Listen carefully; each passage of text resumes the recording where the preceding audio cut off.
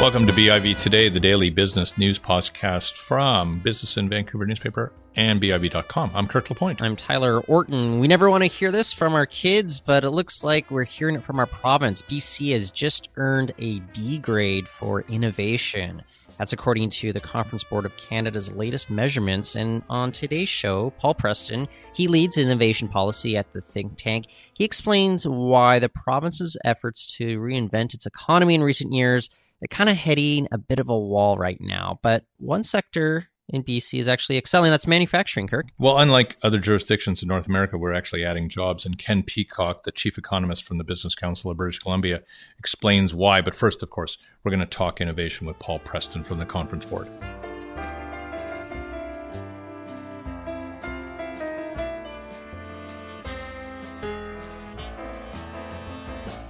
From Amazon announcing 3,000 new jobs in Vancouver to BC companies and higher education institutes partnering up on a supercluster initiative, the province is pushing hard to become one of the most innovative in Canada, if not the most. But is it really succeeding? The Conference Board of Canada, it's been examining various provinces and countries, and the think tank's latest report card on innovation gives BC a D grade. Now, calling in from Newfoundland and Labrador with us today to explain this performance, it is Paul Preston. He's a director of science, technology, and innovation at the Conference Board of Canada. Paul, thanks for joining us on the show all the way from St. John's. Yeah, thank you guys for having me. So why are we a bad student all of a sudden? Yeah, you know, a very complex picture painted across the country. We measure innovation indicators across the activity, the results, the capacity categories to try to create a composite picture. So within BC, there's some good news, there's some mixed news, and there's some sort of tough news as of late within the indicators that we view. In particular, there are a couple of areas where we see falling performance in BC, which has sort of ratcheted down the scale a little bit. Number one, scientific articles, so that stock of sort of wealth of new knowledge creation. We see BC slipping, as well with ICT investments, so kind of spending money and investing in those technologies, computer systems, software, et cetera, those technologies that can transform a firm. We see slippage on those indicators in particular. But overall, the biggest challenge we see, we are improving on some indicators across Canada. The issue we're facing is other countries around the world, they're improving faster than we are. So our relative position continues to slip. Is there a kind of a British Columbia ethos that emerges here, I think particularly around areas like labor productivity? Yeah, you know, it's always a difficult measure around productivity. The resource economies like Alberta, Saskatchewan, Newfoundland, they tend to do very well when commodity prices are high. Every hour of labor, their GDP impact is going to look that much better. When oil and gas per barrel is at $50, all of a sudden the productivity scores will sort of diminish. So we know that kind of more resource-intensive economies will have more lagging labor productivity scores. So you look at Quebec and Ontario, which are the top two provinces on our report card, they're both ahead of BC, but they tend to be larger, more diverse economies, and manufacturing makes up a bigger swath of their sort of economic base. Because of that, manufacturing tends to spend more on R&D and innovation, which may be lifting their scores a little. So I think it's important to sort of understand that industry makeup. If you talk to the experts, they'll tell you that we do very well with regards to launching small businesses. We have a lot of early stage companies here in Vancouver. So we've got a bit of an entrepreneurial spirit here. And you seem to back that up with regards to your report card. But what is it about these companies here? We can start things up, but why are we having trouble getting over the finish line when it comes to these early stage companies and getting them to the next level? Yeah, so it's been an issue for a long time. And if we had had this conversation 7-8 years ago, I would have pointed to risk capital and the lack of risk capital as being the biggest or one of the biggest challenges in Canada. We certainly closed the gap there. BC, since 2011, has doubled the amount of venture capital that's available in the province. So we have seen positive moves, even things like public procurement, so government procurement of local technologies. There are a couple of new programs that it's early stages. The Innovative Solutions Canada program, for example, it's only recently announced in the past year. Early stages, the results aren't showing up yet in the report card. So I'm hoping sort of the procurement angle, the availability of risk capital will show that our firms will sort of cross the chasm, will survive and scale up and grow better. But you sort of hit the nail on the head. In BC, there's sort of three real positive things that we're seeing. Number one, you get an A plus on entrepreneurial ambition. So that's folks wanting to go into business to create new ventures. And number two, on people actually doing what they intend. So they're the ambition matching up with actually creating ventures. You get an A on enterprise entries. So you've got people who have the ambition, who are going to take risks. Then you actually have them going forward and starting companies. And the third thing we see is you have your third on venture capital in our rankings. So you have that risk capital in the province. But just as important as the sort of the capital is the management expertise that venture capital provides. It's the expertise how to scale up and grow. So I'm hopeful that in the coming years you'll see sort of that conundrum of how do we get our firms to scale and compete globally. I'm hopeful that we'll see that performance improve over time. You know, I was speaking to a U of T professor last week, and he noted that with regards to this whole HQ2 phenomenon that's going around with Amazon, it seems like that could be a big leech off of whatever city it lands in. And we do see that Amazon, as well as Microsoft, and just last week, Alibaba, they've all announced plans to expand within Vancouver.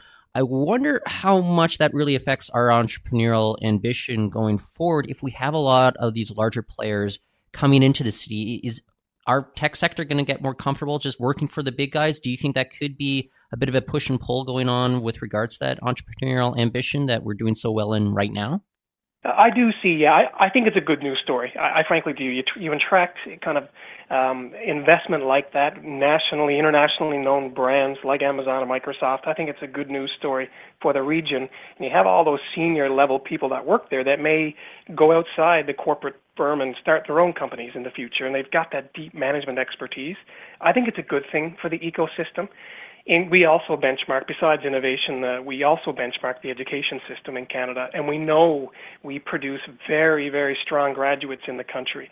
So these companies are looking at Canada as a stable, safe place to do business with great education system that's intact across the country. So we have very, very good students and great graduates coming out of our school system. So it's not a surprise they want to come here, and I do think that it bodes well for the future of BC in particular.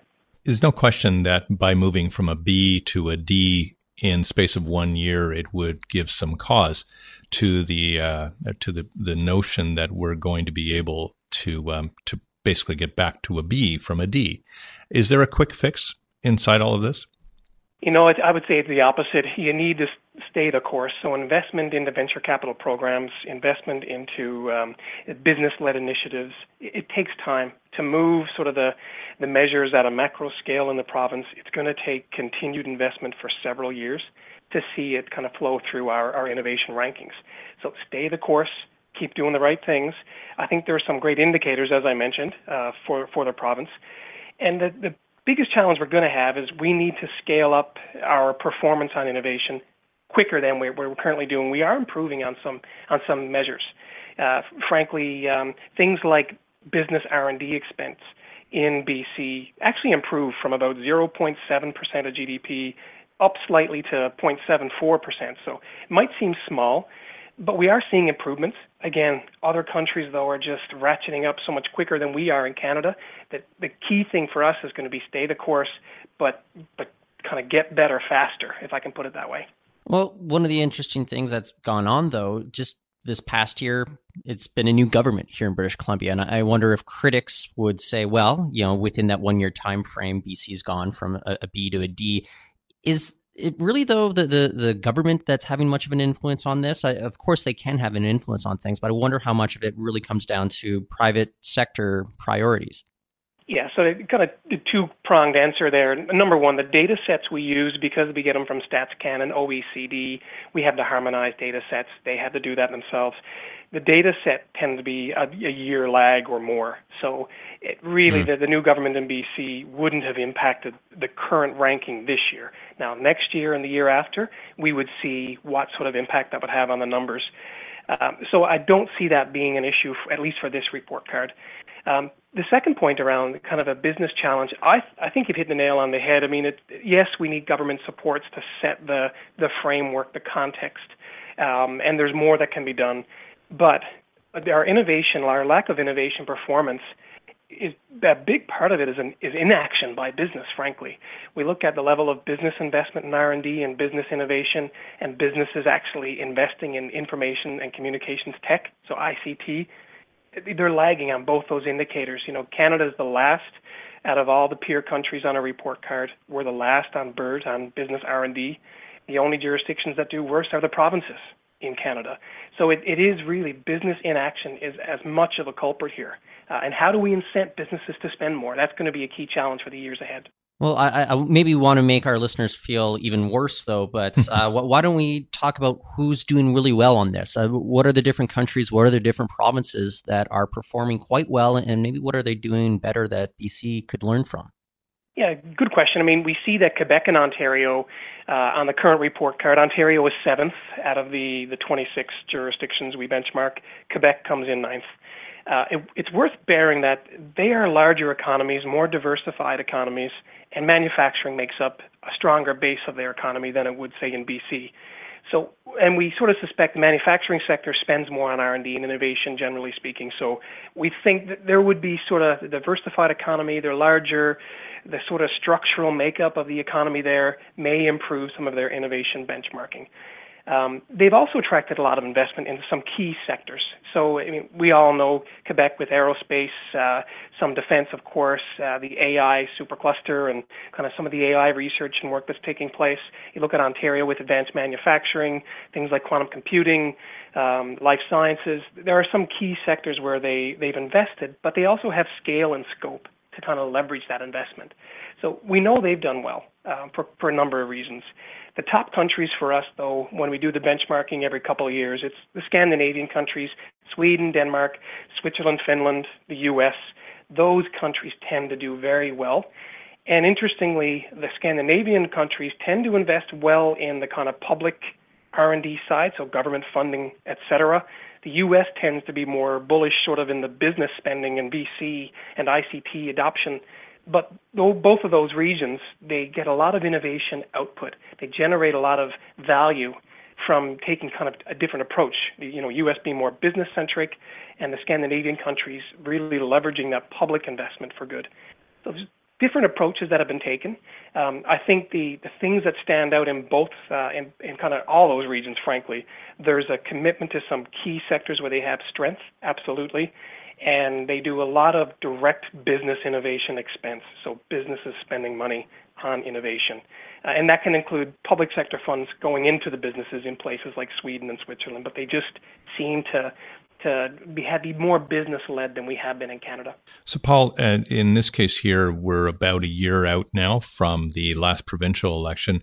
Your data, of course, wouldn't yet reflect where the province has gone and all this. But what would be your instinct about the indices and what we might be able to expect, say, in a year's time when we have a full year of a new provincial government and its relationship to this sector? Yeah, what I'd really look toward is their committed investments into things like public R&D, into the academic institutions. What's their investment around things like the mix of indirect support for business in funding versus direct support for business R&D funding. So I would look at the programs they're going to offer and what they do over the next couple of years and how that's going to play through. I think it's early days yet to know. Certainly, if commodity prices continue to increase and your GDP base will grow, of course, well, are the business expenditures in innovation, as ICT expenditures, are they going to climb as fast as GDP growth does as oil and gas if the price continues to come up, for example, or as other commodity prices rise? So I think it's a mix of what the economy does, absolutely, but you really need to look at the programming. And I frankly think it's early days yet to know what type of investments have or how that's going to flow through. I'm sure if you could figure it out right now, then the province would love to get a hold of your brain and extract all that from you. But Paul, I want to thank you for joining us on the show today. Yes, thank you for having me, guys, and all the best. Thank you very much. That's Paul Preston. He's Director of Science, Technology, and Innovation Policy at the Conference Board of Canada. Ken Peacock, the Chief Economist at the Business Council of BC, is going to join us next to discuss the province's manufacturing sector. Stay with us here with BIV Today.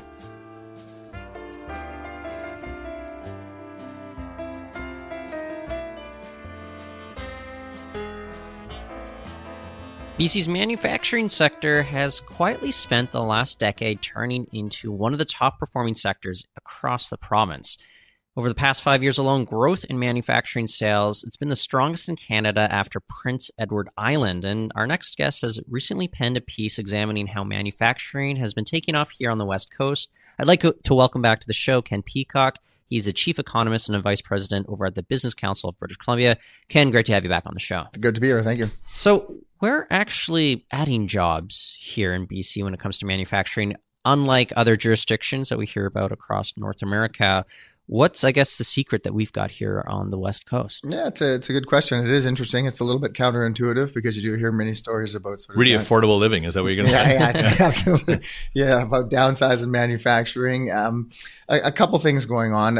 For sort of analytical purposes, I like to delineate between sort of land-based, resource-oriented manufacturing products that come out of the resources that we extract here in British Columbia, and other, for lack of a better term, sort of non-resource manufacturing. On the resource side, the global economy continues to strengthen and commodity prices have been quite strong. So that's providing a boost. U.S. housing starts are continuing to recover, and a lot of mineral products, and as well as coal prices are elevated. So that really has given the whole resource sector a lift, and you do see that in the data. But there is this other piece, the non-resource manufacturing sector, that's also growing quite robustly. This is a range of everything from machinery and equipment to food products to electronic products to plastics.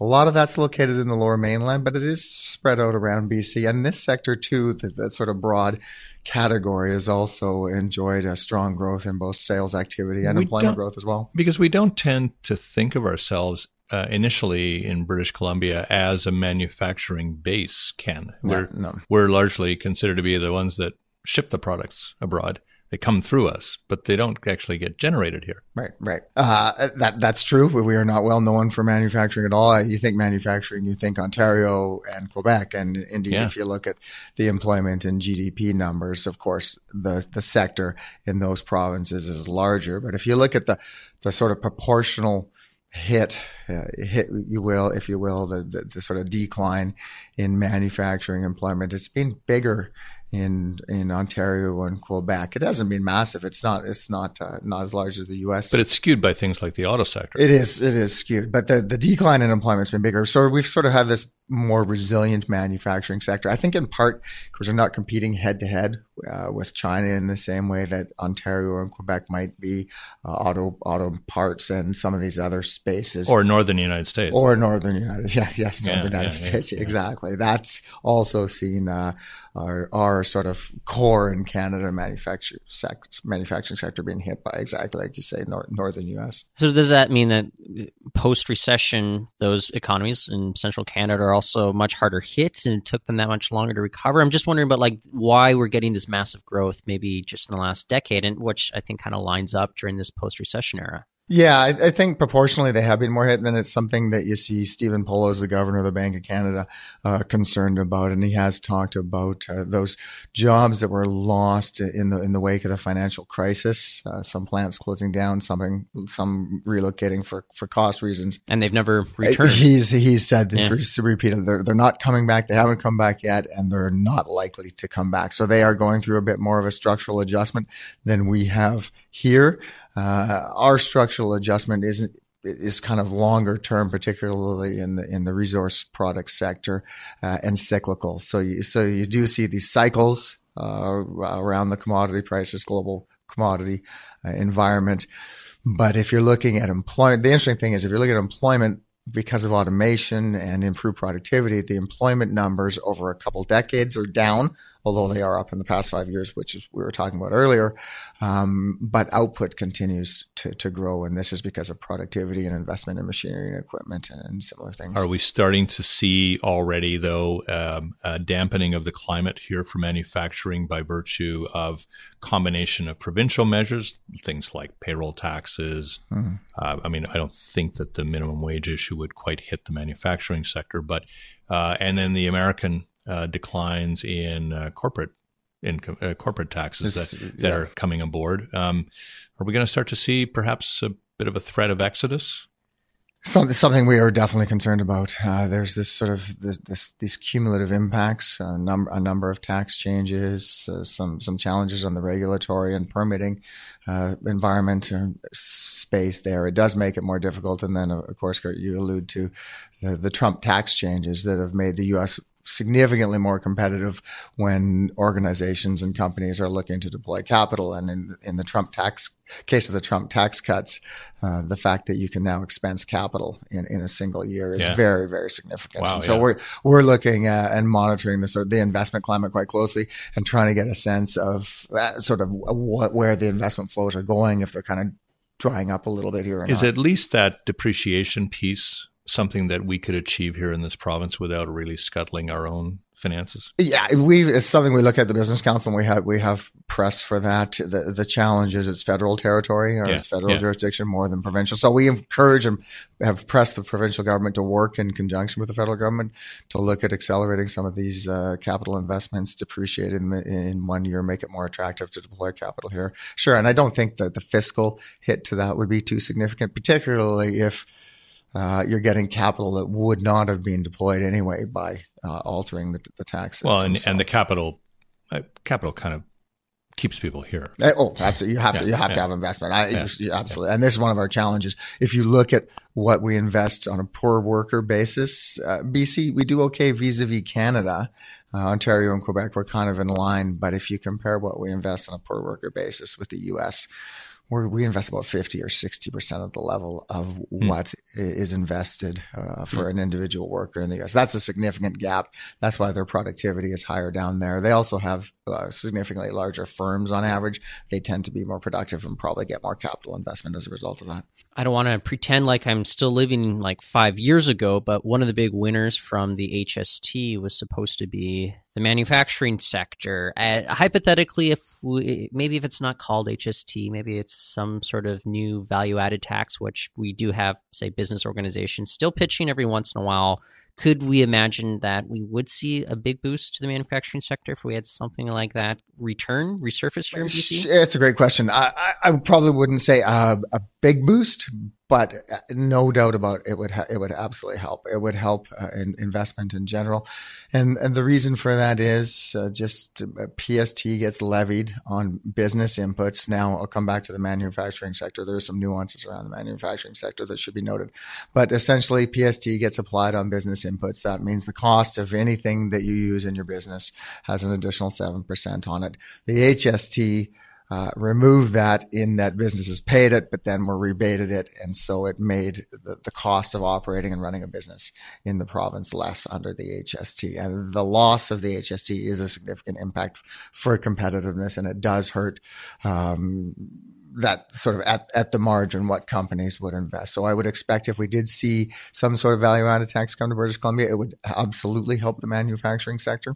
Because there's almost no other way to navigate through the inconsistency here, is there? Sorry, the inconsistency and in the application of the tax. It's very random. There's arbitrary rules. Absolutely. It seems as if every single jurisdiction in the world is figured that out other than BC, but we like to be different. Yeah. Now I should just note on the manufacturing processing of natural resources and manufacturing, the capital equipment for those operations is exempt from the PST, which is something that the government put in place a while ago. Then it was expanded to cover not just resources, but other manufacturing sectors. Still, there's a whole bunch of other inputs that go into business operations besides machinery, equipment, administrative, phone calls, whatever, but telephone systems, other things as well. So the HST would still be a benefit to the manufacturing sector. Hopefully you can also maybe square up something in my mind that I'm still unclear about, because we've seen job growth going on, but we also bring up the fact that, say, automation is making us a little bit more competitive. Are we expecting that maybe job growth would slow as automation, takes hold more and more? Yeah, we're talking a lot about this around our shop these days. Opinions divided. There's a number of economists and labor market people out there kind of ringing alarm bells that this automation, particularly artificial intelligence, is going to have a huge impact on employment levels here in BC or in North America, in advanced economies. And of course, we're worried about that here in BC. Some people are. I'm less concerned. I see this automation as not sort of displacing that many jobs. In a lot of instances, it augments employment, and what people do just sort of have to shift. And I certainly don't think in the next 10 or 12 or 15 years you're going to see massive displacement. So were you one of the guys in the camp that was skeptical of the idea of the paperless office and and the computers basically giving us 4-day work weeks? Yeah. I'll claim being in that camp. I'm not sure I was exactly there at the time. You're staying consistent. Yeah. Oh yeah. The paperless office has more paper than ever. Yeah. The automation piece, the thing to remember about automation, I think it does frighten some people a little bit, but when you invest in capital equipment and make an operation more productive, you actually are helping to guarantee jobs. Yes, it might cost you a couple jobs, but by being competitive and being able to compete in global marketplaces, and I'm talking about exports because most manufacturing products are exported to other jurisdictions. It's just that the vulnerability of some of those working in the manufacturing sector is such that they're not necessarily the initial candidates for reskilling, retraining, and there aren't really many government programs yet in place to help people move along, and there aren't any industry programs of any great scale either to do that. Right. So people, I think, feel quite correctly left a bit to their own devices. Absolutely. And it depends a little bit what we're talking about here. Sure. There are some, but Sure, there are some, and there's more difficult ones to retrain if you've done sort of a very narrow, specific job for a long period of time. But I think a lot of the manufacturing sector here, it has smaller players in it, and so people may be somewhat more nimble. But my comment about the necessity of having capital equipment, perhaps the starkest example is the Rio Tinto Alcan plant. That was interesting to watch that unfold. I was talking about investment levels per worker a while back, but that Rio Tinto investment in the aluminum smelter up in Kitimat, the upgrading of their facility there, you saw a big spike in investment. And if you measure it on a per worker basis, it actually was significant enough to bring us up in line with the US. Now it was one plant, so it wasn't broadly based, but it just sort of speaks to the notion of if you get additional capital, we can deploy it here in BC. We can get up to levels that we see in the US. But in that instance, there were workers laid off, but that investment basically secured the life of that facility for a couple decades out anyway, and made it much more competitive. And the aluminum market globally is a very, very tough business right now. So without that investment, I would think that facility probably would have shut down. Yeah. So, automation is a necessary creature. It's just that you have to also manage the redeployment of people and their reskilling somehow to make sure that they're not just totally tossed. And I think that's a great point. I think that's one of the lessons that's coming out of this whole rise in global trade and the rise of China is yes, there was benefits to consumers through the reduction of price and increased trade, but there were these displaced workers, and I think the evidence is coming out that perhaps if there was better attention paid to retraining and redeploying them in other sectors, there would not be this underlying tension, particularly in the U.S. that you see. Well, excellent. Ken, always a pleasure speaking to you. I want to thank you for joining us on the program today. Oh, you're very welcome. Thanks for having me. That's Ken Peacock, Chief Economist of the Business Council of British Columbia. And thanks a lot for listening to BIV today. Tell your friends to give us 5 stars on iTunes when you're subscribing. And meanwhile, you can find our stories, of course, in print and online at BIV.com.